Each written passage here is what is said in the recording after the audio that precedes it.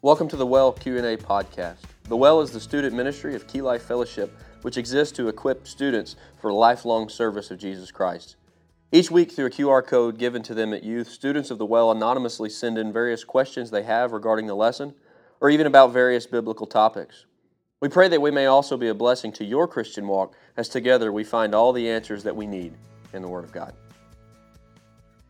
Well, there are some things in our world that sadly we have to address, we have to even question, we have to seek guidance, even through an anonymous QR code which you send in here, and I will beg you unashamedly to keep sending questions in so we can keep answering these questions that you guys have. That plug is done. Now, you guys have things happen, and it seems like every day, every year, every month, even. I mean, it's just as time goes on, it seems like that more immoral things happen and they just keep becoming the norm. We could go on and on about things, and just to not do that, to get all the way into our lesson before we just chase rabbit trails all day. This concept of divorce and remarriage is something that in our culture is accepted, is the norm. If I were to poll even the people listening right now, a great deal of you would be immediately affected by divorce. Some of you, even your own parents, and maybe some of you even listening have been divorced. But what is this? The crazy statistic is this, that in America, 50% or more of marriages will end in divorce. And even that crazy stat, more astounding, is that less and less people today are being married. And more people, if they are being married, are getting married at an older age. So they're putting off marriage if they get married at all. Marriage is a side note. Marriage is not that important to our culture, unfortunately, anymore. But what actually is marriage? Marriage is not, well, I get to just love this person, and I guess I really want to spend the rest of my life with this person, but I don't know yet. And so we're going to live together, and we'll do the thing, and then we'll go about our business, and we'll intentionally date for a while. And then if I don't like them after we've test driven the car, after we've tried this thing out, well, I don't think it's going to work, and so on to the next one. And you get in these long-term committed relationships without honoring God in that way through biblical marriage. You just set yourself up to go against God's design in the long run. So let's define marriage first. Let's define it biblically, because it was invented and instituted by God himself. There in the Garden of Eden, God created two people. We know them as Adam and Eve, or Adam and the woman. Marriage was for them. Marriage was for one man. Marriage was for one woman, coming together as one to spend the rest of their life in union and fellowship with one another and under covenant with God. They were to no longer be two. They were to now be one. Jesus talks about this in Matthew chapter 19. He began teaching about divorce. In fact, some people asked him a few questions about divorce. They asked him in Matthew 19:3, is it lawful for a man to divorce his wife for any and every reason? And not to get too much into this, they're trying to trick Jesus. They're trying to pit him against the Old Testament law. And Jesus says, haven't you read that at the beginning the Creator made them male and female? Quotes from Genesis. And said, for this reason a man will leave his father and mother and be united to his wife, and the two will become one flesh. And so here's the picture of marriage is not that, well, we're just going to hang out and we'll go have a nice wedding and we'll still do our own thing and we're still tied to our parents and we're going to call our parents every day and we're going to be so closely related to our parents that we don't have a uniting with our new spouse. Marriage is not you, your wife, or if you're a woman, your husband, and your third best friend, and you guys kicking it and having a swell time. Marriage is a new bond, singular bond between two people now becoming one in and under the Lord. The old translations, they will say that they are to leave their father and mother and cleave to their spouse. This is a lot different than a lot of views of marriage today. They're there to be married, and the Lord commanded Adam and the woman to be fruitful and multiply. Well, this completely goes against homosexual marriage, which is not marriage at all, because it's not God's definition of marriage. And so a man cannot marry another man, and a woman cannot marry another woman. That's not actually marriage. That's just a evil ceremony then. God doesn't even recognize it as marriage, and they can't be fruitful really and multiply. Basic biology.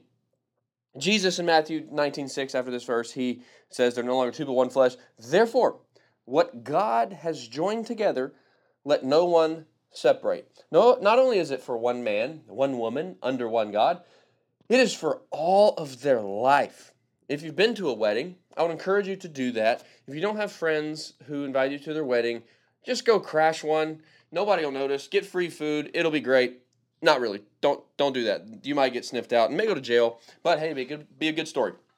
So maybe don't take that advice from me. But you hear this if you've ever been to a wedding, and if you ever break into one against my advice, I didn't tell you to do that. If you go to a wedding, a lot of times they will have vows between the husband and the wife.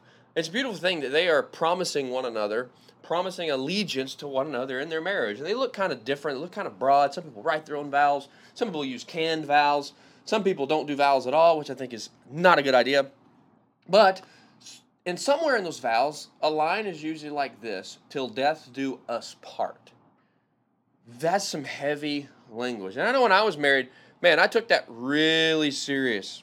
When I married my wife, that I promised to love her and to have her as my wife till death do us part. That means I'm bound to this woman who I love dearly for the rest of my life. And she is then in turn bound to me for the rest of her life. This is a promise that we made to one another under and to God as well. This is marriage. Quick definition.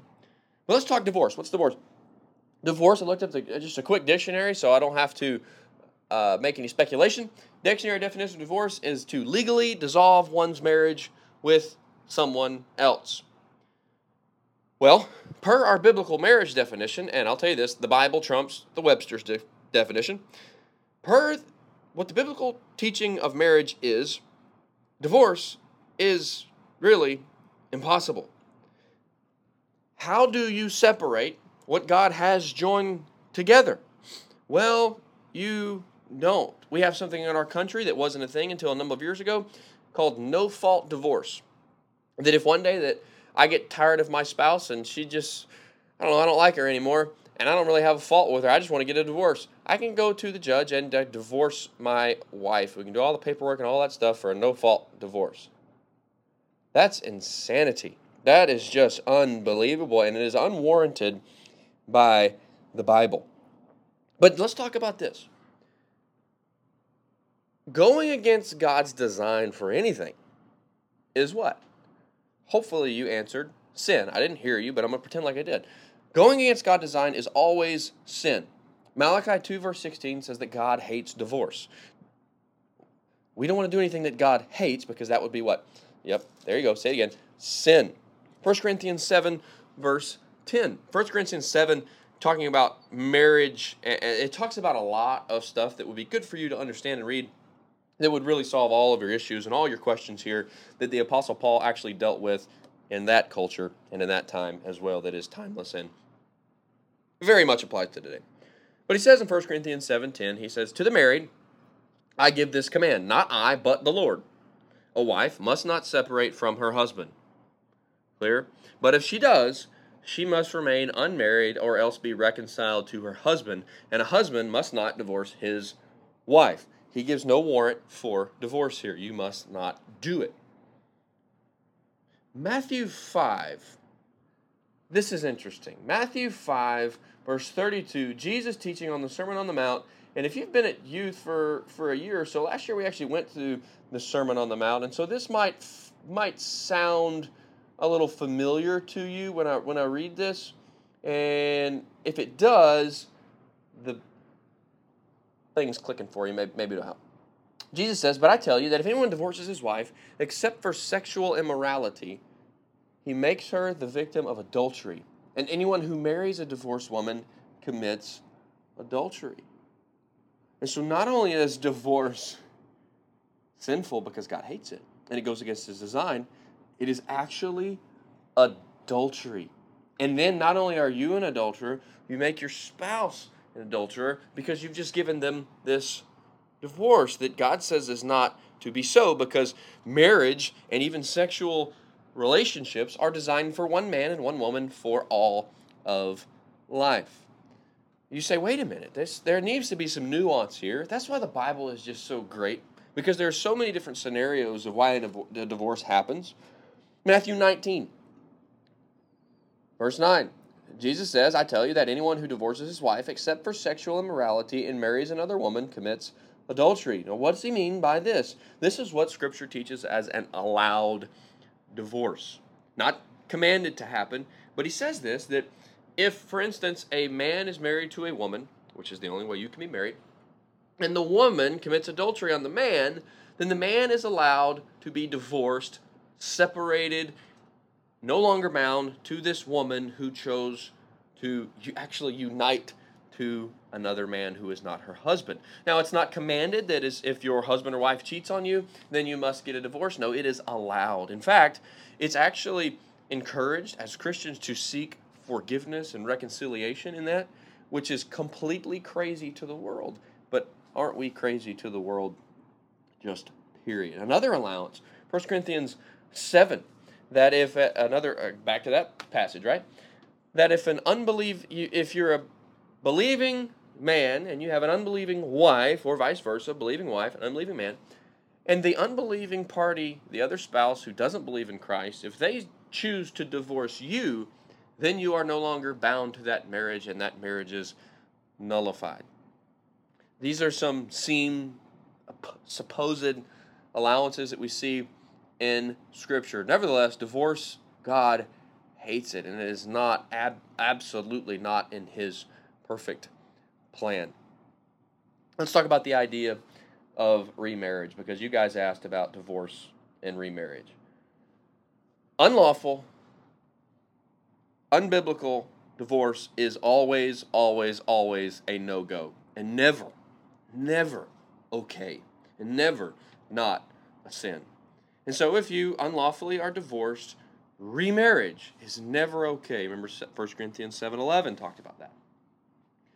Now, death or lawful or biblically allowed divorce, then remarriage is permitted. Although, guess where we're going to go? 1 Corinthians 7 and verse 39 through 40. Paul actually discourages widows remarrying. He even says you're probably going to be happier if you don't remarry. He gives this advice. Again, it's not a command.